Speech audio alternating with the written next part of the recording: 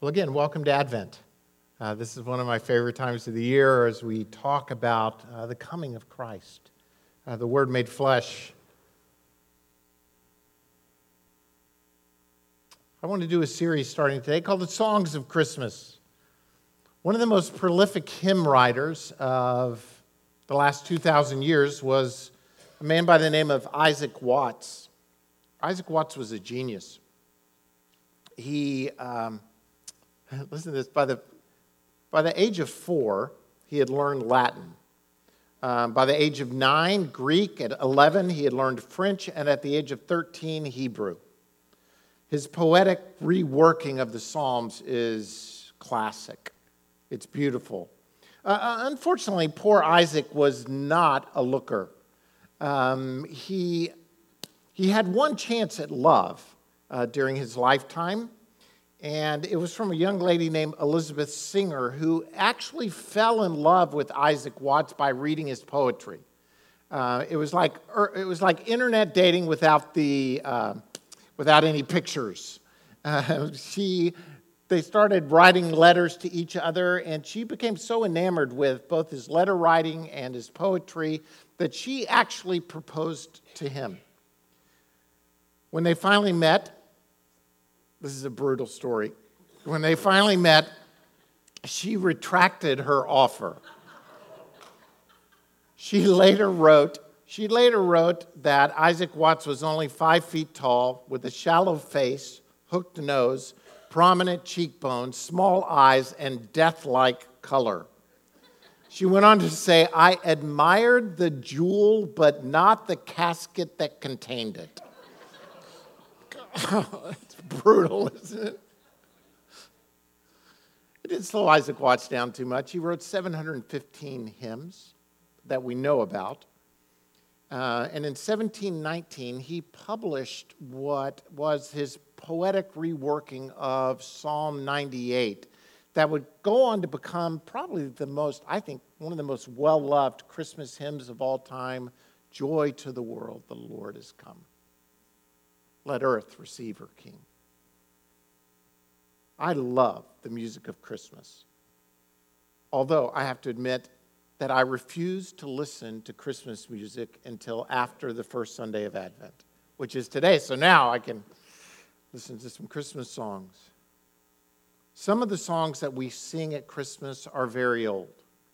This morning we sang O Come, Emmanuel, which is based on a text written in the 9th century, though the arrangement we did this morning had nothing 9th century about it. It was a contemporary setting, but the text is from the 9th century. Think about that. We're singing a hymn, Veni, Veni, Emmanuel, which was in Latin, that's 1,300 years old.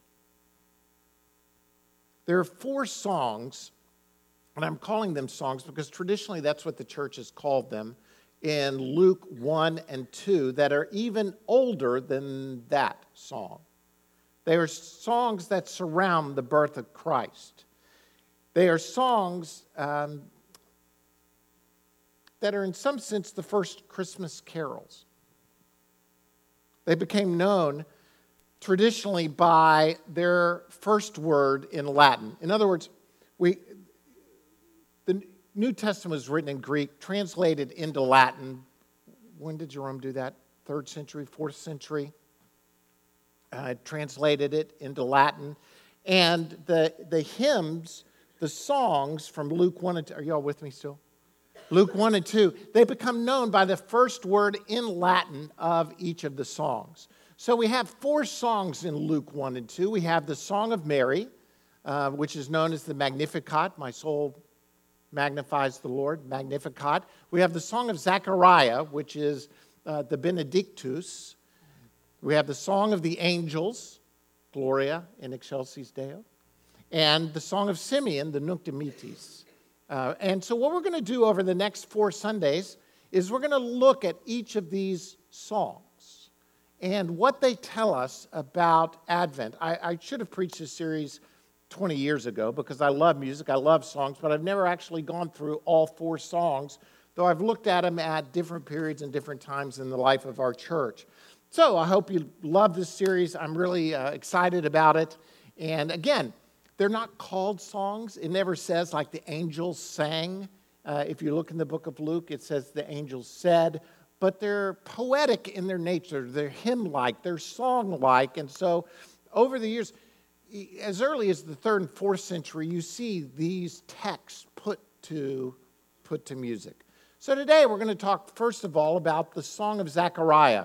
And you may say, wait a minute, but the Song of Mary comes first. Well, sort of. Zechariah begins the book of Luke. After the introduction, the first 4 or 5 verses, we see the story of Zechariah and pick up with it, and then later he will come back to his song, but I want to do his song first. I want to start with Zechariah. Zechariah was a priest in the nation of Israel. He lived in the city of Jerusalem. He was a priest. He was the son of a priest. That's the only way you could become a priest back then, was you had to be born into it. So he's from the line of Aaron. His wife, Elizabeth, is also the daughter of a priest. It's a perfect marriage. Really, when you think about it, you've got a preacher's son and a preacher's daughter coming together in marriage. Some people say that's nothing but trouble. But I can't testify to that because I am a preacher's son. But in any case, they are married. And I'm sure on their wedding day, there was this celebration that occurred, which occurred at all really Jewish weddings of the time. And there was this theological thought. It kind of went together. That God blessed those who were holy. That God's blessings, His provisions. And one of the provisions of blessing of the Lord was children. And not only that, but at this period of time, there was this thought that Jewish couples would have the most children they could possibly have because one of their children, one of their sons, might be the promised Messiah. So you have Elizabeth and Zechariah coming together in marriage, and really, they're like they're the poster children for people who might have the Messiah, a priest and the daughter of a priest coming together. And there are blessings that were spoken in the wedding ceremony of that day that said things like, may God be pleased to give you many children, and may He send Messiah through you to set His people free.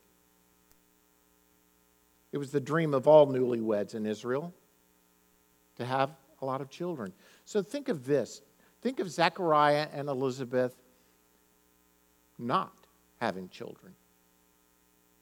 It says that Elizabeth was barren, meaning that she wasn't able to conceive. She wasn't able to have children. And what was seen as both a blessing to the nation and a sign of the blessing of God you're not able to receive. And for all of us who've gone through disappointment, you have this time of disappointment that turns into sorrow, and sorrow turns into despair. Despair eventually turns into resignation, where you just feel like you're going through life resigned to an outcome that you never saw coming. Zechariah and Elizabeth, they stayed faithful to God. And I'm sure through so many unanswered prayers and through so many disappointments, they stayed faithful. One day, Zechariah's name is called as a priest to have this honor to go minister in the temple. Now, by this time in his life, Zechariah, he's a card-carrying member of the AARP. I mean, he's old. We don't know exactly how old. It doesn't say in the scripture. The way it's worded, he was at least 60. Tradition holds that he was probably in his 80s and Elizabeth in her 70s by this point. He's old. He's old, but he gets the privilege of ministering in the temple. Now, think about this. Just roughly painting the picture of some numbers. Jerusalem at this time probably had a population. Now, it's a lot of debate about how big Jerusalem was when Jesus was born, but Most scholars will say somewhere around 200 to 250,000. Though some numbers go up to 600,000, some numbers go down to 80. We'll use 200,000 as a rough number of the size of Jerusalem when Jesus was born.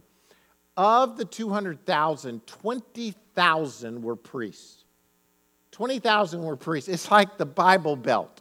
Except the Bible City. It's just inundated with preachers and priests. 1 out of every 10, if my math is right, is a priest or a preacher. And so every day, at different times, they would have the temple worship. And if your name was drawn to lead, and they drew names, if your name was drawn for temple duty, especially particular aspects of the temple, it was quite an honor. And most likely, you'd only be drawn to do specific things once in your life. Zechariah's name comes out that he is going to lead the ceremony at the altar of incense. Now, if you remember, we've done some tabernacle temple studies in here in the past, but you've got the Holy of Holies, which is where the Ark of the Covenant was located, which symbolized the presence of God. In the Holy of Holies, only the high priest could go, and then only once a year. Outside of the Holy of Holies, right before you entered, going behind the veil, the temple veil, outside of that Holy of Holies was the altar of incense. And on the altar of incense, they would burn coal, and they'd put some of the blood of the sacrifice, and then they'd put incense on the hot coal, which would go up as a sign of the prayers of the people. So you get the symbolism, I think. You got the prayers of the people going up before God right outside the holy place where his presence is. So the highest honor that a normal priest could have was to go and lead the prayer time at the altar of incense, to put the incense on the altar. Now, during the time of what's called the Second Temple, I actually learned this while I was out of town. It seems like there were 3 temples, but they always called the Herod's Temple the Second Temple. Anyway, there were these steps that went up to the altar of incense. So all the priests would gather around, and they would start praying and do their stuff, and then they would go back down to join the people in the courtyard who would be laying prostrate before the altar, and then the priest, the one, put the incense on the altar that would go up as a sign of the prayers of the people. You with me so far? It was a high honor. This is a big, big deal. Zechariah's name comes up. He goes before the altar. All the other priests have withdrawn. He puts the incense on the altar. The next thing you know, Gabriel, the angel, Gabriel, shows up and says to Zechariah this: "Do not be afraid, Zechariah. Your prayer has been heard. Your wife Elizabeth will bear you a son, and you're to give him the name John. He will be a joy and a delight to you, and many will rejoice because of his birth, for he will be great in the sight of the Lord." This has got to be unbelievable, right? Incredible. You've been praying since you got married that you'd have a child. Now your one day of worship, the one day you get to go in the temple and offer the incense and put it on the altar, the next thing you know, there's an angel staying there and said, "Hey, just as this incense is going up as prayers, God has heard your prayer, Zechariah, and it's going to be answered. It's going to be answered. You're going to have a son. His name is going to be John. He's going to be a great guy." He's telling him this just incredible news. Now, a couple of things here. Just one or two. I'll try and throw them out. Do you think it was just luck that Zechariah's name got drawn that day? Oh, look. How lucky I am. Zechariah and Elizabeth are holy, God-fearing, devoted people. God chose them. God chose him. God chose him for this very moment to lead this prayer. God directs the course of our lives. Sometimes we don't even see it. We think, oh, look at where I am.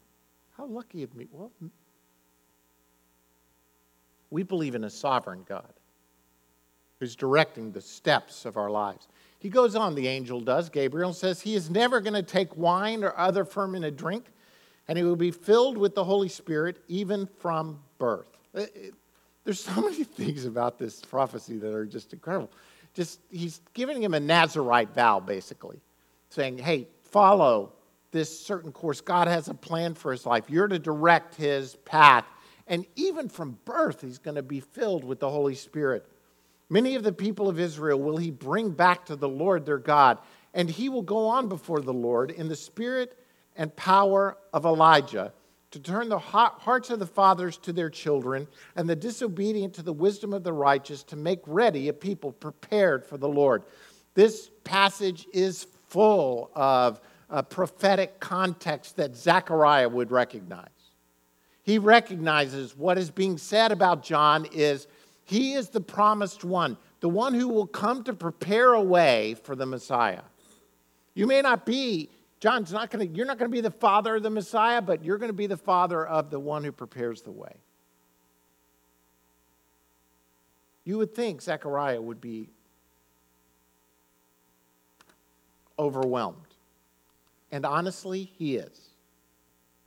But overwhelmed in the sense of, I don't think so. Senior citizens don't have babies. Now, he's obviously forgotten Father Abraham. He's obviously forgotten how God works miracles when God wants to work miracles. You know, people have questioned, well, maybe Zechariah's just kind of like, he's just, a normal skeptic a little bit, like Mary was. Mary questions the angel and says, how is this to be? I'm a virgin. I've never been with a man. But the angel of the Lord didn't strike her down. How come this? Because what's going to happen to Zechariah, as you know the story, he says, how's this to be? And I want a sign that this is true, basically. And the angel says, okay, I'll give you a sign. You're not going to talk again until the baby's born. Here's your sign. You're not going to say anything else till the baby is birthed. There's a difference between saying, God, show me the way. How is this going to happen like Mary? And Zechariah saying, I don't think so. The next time Zechariah speaks, here's a remarkable thing to think about. Zechariah goes home and his wife conceives. Now, you can think about the dynamics here. In other words, he goes home after the prophetic word, has intimate relations with his 70-year-old wife, and she conceives. In other words, his faith now, it's present. He could have not been with Elizabeth, but he went home and he fulfills his husbandly duties, and she conceives. 9 months later, everybody's gathered around because they want to see the miracle of this 70-year-old, or whatever she is at this time, having a baby. Some things are happening in between. We'll tell you about those in a minute, in the weeks ahead. But everybody's saying, oh, surely they're going to name this baby Zechariah. This is a miracle baby. Surely they're going to name the baby Zechariah, and they come together, and Elizabeth says, nope, we're going to call the baby John. Now, obviously, Zechariah has gone home and written, not spoken because he can't say anything, written down for Elizabeth, we are calling this baby John. He said, I don't care, here's what happened to me. He's had 9 months to fill in the gaps for her, to tell her about the angelic visitation and all that's happened. We're going to call this baby John. And so everybody's like, no, you're not going to call this baby John. Nobody in your family's named John. Nobody. And then they say, well, let's ask Zechariah. And he writes down, his name will be called John. And it's at that moment he's able to speak again. And what does he do with really what we see as the first words out of his mouth? he praises God. He praises God in what is known as the Benedictus. This first song, this song of Zechariah, which is found in Luke 1, verses 68 and following, he says, praise be to the Lord, the God of Israel, because he has come and has redeemed his people. He has raised up a horn of salvation for us in the house of his servant David, as he said through his holy prophets of long ago. I got ahead of myself. Salvation from our enemies and from the hand of all who hate us, to show mercy to our fathers and to remember his holy covenant, the oath he swore to our father Abraham, to rescue us from the hand of our enemies and to enable us to serve him without fear in holiness and righteousness before him all our days. And you, my child, will be called a prophet of the Most High, for you will go on before the Lord to prepare the way for him, to give his people the knowledge of salvation through the forgiveness of their sins, because of the tender mercy of our God, by which the rising sun will come to us from heaven, to shine on those living in darkness and in the shadow of death, and to guide our feet into the path of peace. It's a song that speaks of faith and salvation. It's a song that rises out of the faith of Zechariah. It is a song that, by the way, that is largely plagiarized. In other words, his song, some go, what? His song is mainly quotes from the Old Testament. It's quotes from the Psalms and from the prophets and from Samuel and Abraham and Moses and David. It's a speaking back to God, by the way, which is a great way to pray, his word. A great way to pray is to pray back to God, his word. If you ever wonder, what should I pray? Great place to start is the Bible. Pray back to him, agreeing with his word.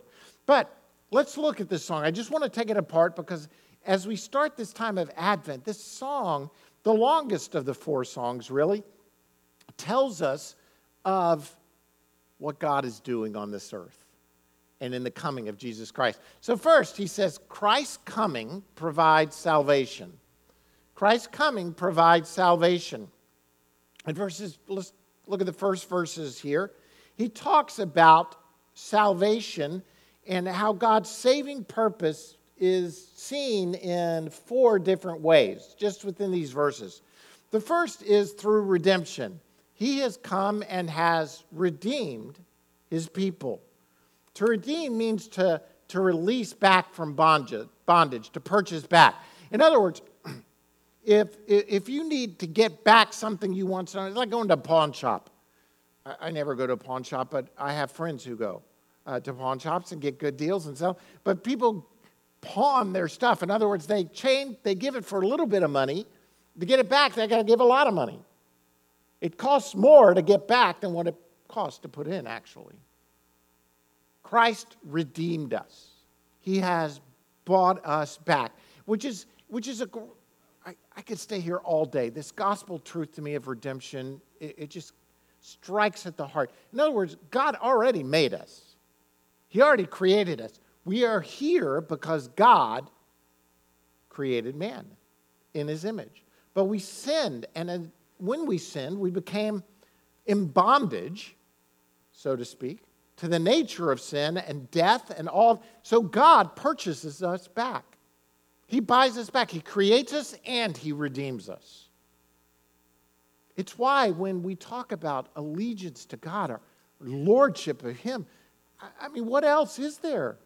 You wouldn't be here without God physically, and you wouldn't be here spiritually without his redemptive purpose in your life. Christ has come to save. He came to redeem, to buy us back. He came to save us. He has raised up a horn of salvation for us. Now, I've seen the horns, the shofar kind of horns. This is not that kind of horn.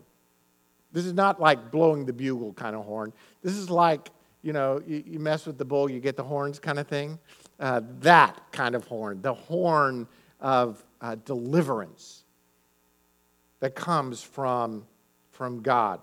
He has provided salvation from our enemies, from the ones who hate us, to rescue us. It goes on in verse 74, to rescue us from the hands of our enemies. We have redemption. He came to redeem us. He came to justify us. In other words, he came with the power to set us free. It's one thing for me to want to redeem you.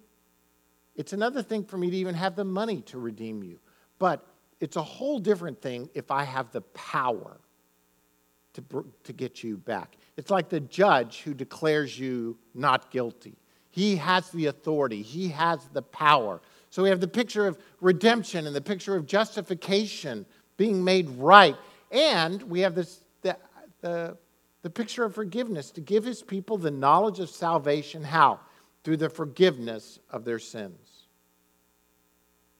He's bought us back. This is the picture of atonement. By the way, I would encourage you, just side note, go read Romans 3. Go read Romans 3. And Paul paints this beautiful picture of this trilogy of what Christ has done. And he does it exactly like this. Christ has redeemed us. Christ has paid the price for our sins. He's justified us. And he talks about how he atones for our sins. The terms used are propitiation and expiation. They're talking about taking away our sins, and the altar, the top of the Ark of the Covenant. Anyway, go read Romans 3 as a side note. Here's the idea. Christ's coming, he says, provides salvation. Here's the remarkable thing. I'm going to press through. Here's the remarkable, because I've got 4 more points, and you're like, oh, wow, he's got a lot to go. Zechariah is preaching the gospel before the gospel ever happens. You know, in hindsight, we've got this stuff where we can say, yeah, this is what Jesus did. He came and died on the cross for our sins. He paid the price. That's how Paul's speaking. But Zechariah is speaking when his son John is born. Jesus hasn't even been born yet. And he's proclaiming the gospel and what it's going to do. Christ's coming provides salvation because Christ's coming fulfills prophecy. Christ's coming fulfills the prophetic word. He goes on and talks about what the holy prophets spoke long ago. So we see here that God keeps his promises. He spoke through the prophets. He spoke to show mercy to our fathers. And by that, he's not saying that, from what I read about it, he's not saying he came to show mercy like he was sorry. He's showing mercy for the past things our fathers. No, he's saying God said this to our fathers in mercy. And Jesus coming fulfills that merciful position that God had to our fathers. And he came to do it to remember he goes all the way back to Abraham. To say Christ's coming is fulfilling what the prophets have said, what God said to our fathers in his merciful state, and even the promise he gave to Abraham. That out of Abraham's seed would come the one, the deliverer. Christ's coming fulfills prophecy. You know the stuff about how hundreds of prophetic words about the Messiah, and Jesus fills every one. And then he talks about how Christ's coming gives us purpose. Verses 74 and 75, he says, to rescue us from the hand of our enemies and to enable us to serve him without fear and holiness and righteousness before him all our days. And when he says us, I don't think he's talking about just he and Elizabeth and the little people around him, or even the Jewish people. I think he's talking about all of us who will come to know Jesus Christ. And that Christ's coming will give us purpose. I've said it here before, and it's not original with me, but the two greatest days in your entire life are the day you were born and the day you discover why. The day you were born and the day you discover why. When you discover your purpose. He's saying that Jesus allows us in holiness and righteousness all our days. In other words, Christ saves us, which is good, right? You're going to go to heaven, not hell. Great. I think that's great news. It's good news. Unbelievable news.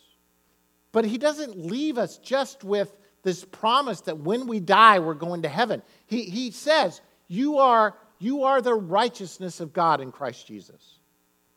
You are holy. And most of us today would say, I don't feel all that holy. God declares you holy not because of what you've done, but because of what He's done in you. And then He's allowing that holiness to work its way out for you to change you. This process of becoming what you really are, listen to me, this process of becoming what you really are holy is called sanctification. The process of being made holy. And He's saying Christ's coming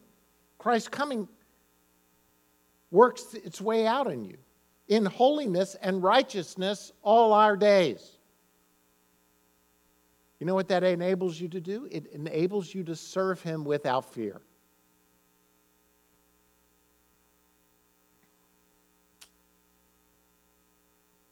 Throughout the ages, people serve.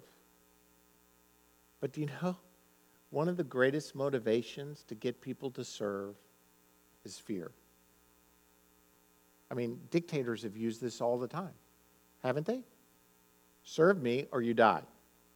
Serve me or I take your children. Serve me or I punish you. Serve me or this will happen.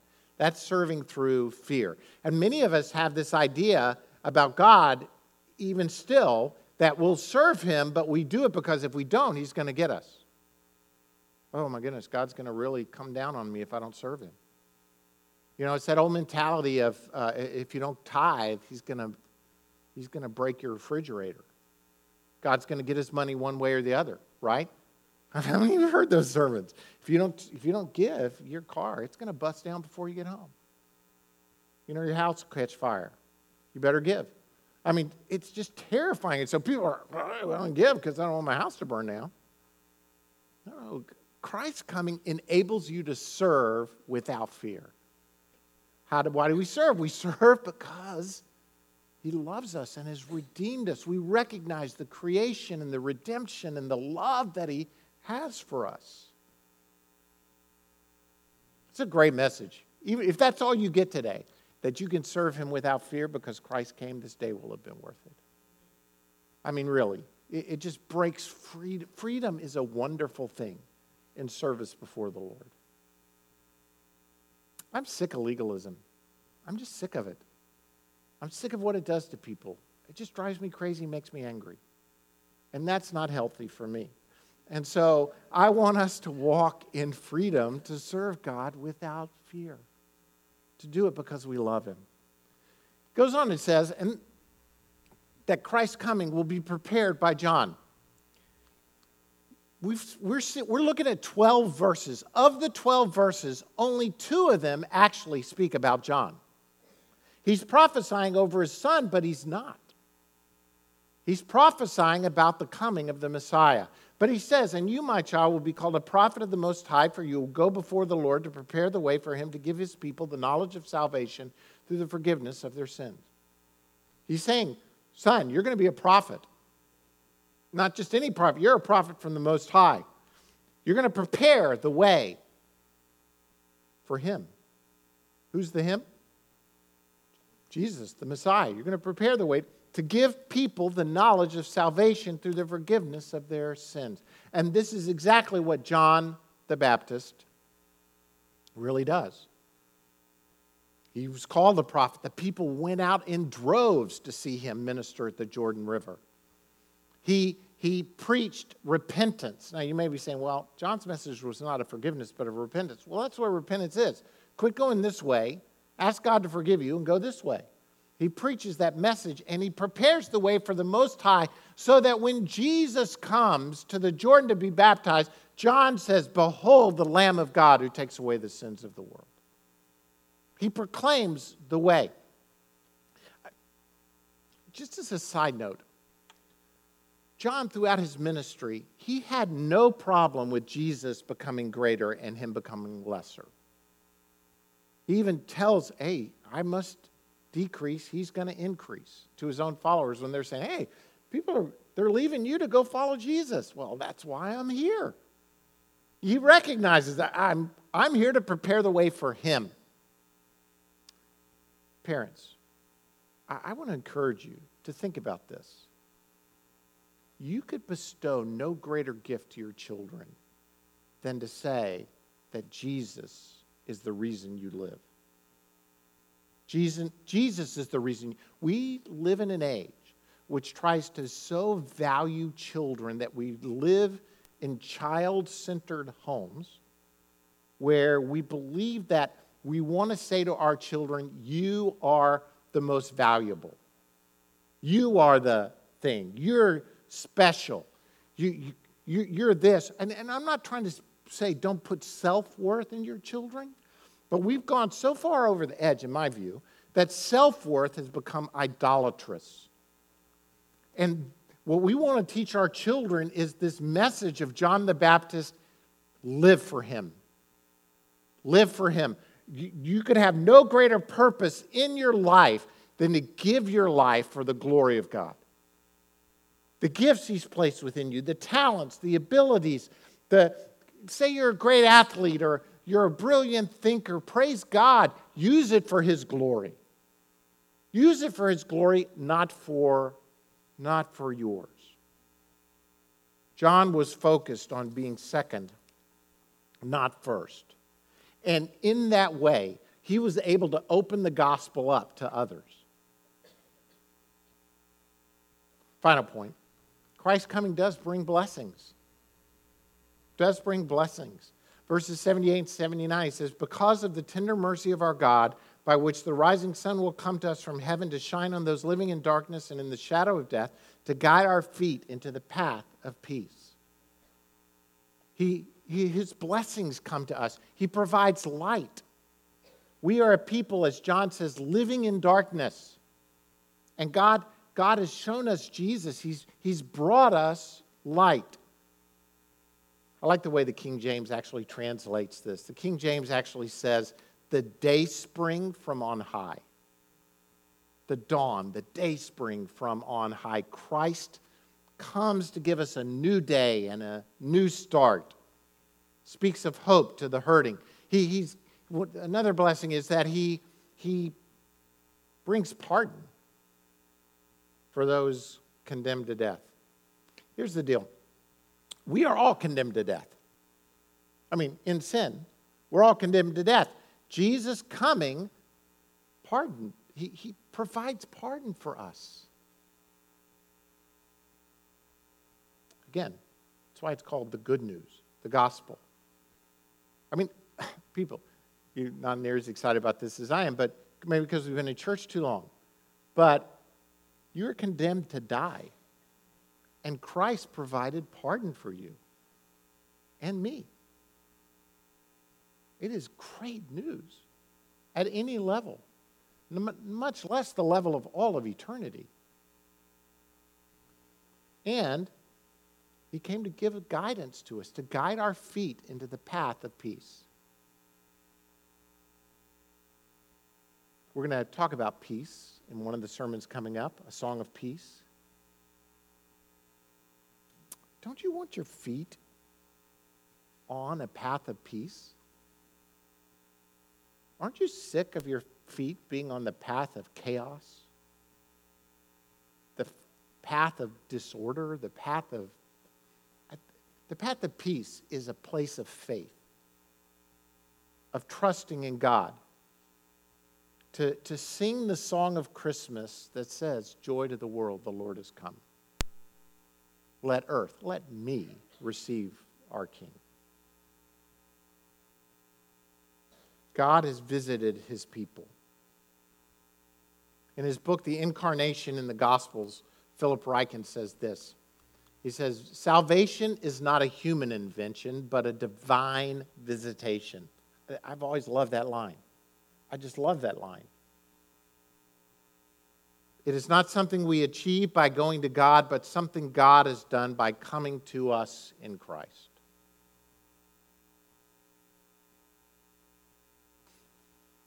We receive the message of the gospel, and God does all of these things: salvation, pardon, blessing, purpose come to us in Jesus Christ. Why did I title this A Song of Faith? When did John get his voice back? When he wrote the name on the paper. When he, in faith, writes, he's going to be called John. Now, has John done anything? Has this baby done anything to say he's going to be the one who prepares the way? He's prophesied. Has he's done nothing. He can't speak. He's just barely been born. But in faith, Zechariah steps out and says he's going to be called John because the angel told me he's going to prepare the way.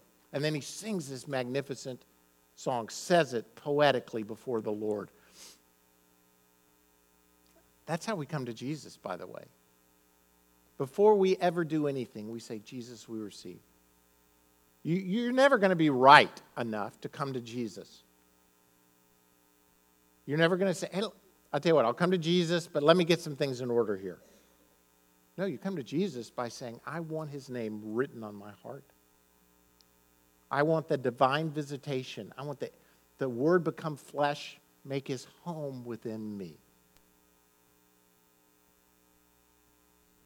One of the verses, lesser known verses, O come, Emmanuel, says this, O come, O branch of Jesse's stem, unto your own and rescue them. From depths of hell your people save, and give them victory o'er the grave. Rejoice, rejoice, Emmanuel, shall come to thee, O Israel. Who's the shall come to thee, O Israel? It's us. It's not just the nation of Israel. It's not just the Jewish people. He came to rescue us and to set us free. I pray that this morning we would sing the song of faith like Zechariah did.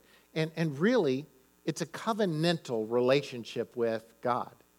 And when we come to the table of the Lord, like we're going to in just a moment, we're saying, just as Zechariah received, I want to receive. I want to receive the blood of Jesus that forgives my sins. I want to receive the body of Jesus, which was broken so that we who were many can be one. We want to celebrate, to remember this covenant of God. The worship team, I'm going to pray, the worship team is going to come and they're going to sing a song over us to prepare us to receive communion. And then we're going to come after they sing, we worship for a second. You're going to come and receive the elements and go back and we're going to take them together to celebrate. Just as Zechariah celebrated the birth of his son John, but more importantly, the coming of Christ, so we celebrate as well.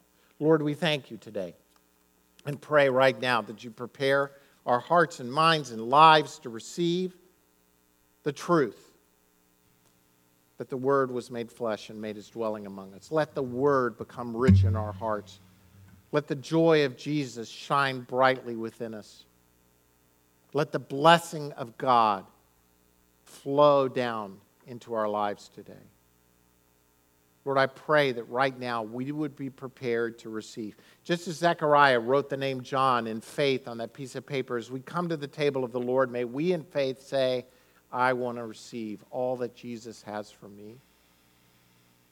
More importantly, I want to be an instrument of righteousness in his hands, so that Jesus will be exalted in my life and everything I do. In Jesus' name. Stand. Let's worship together.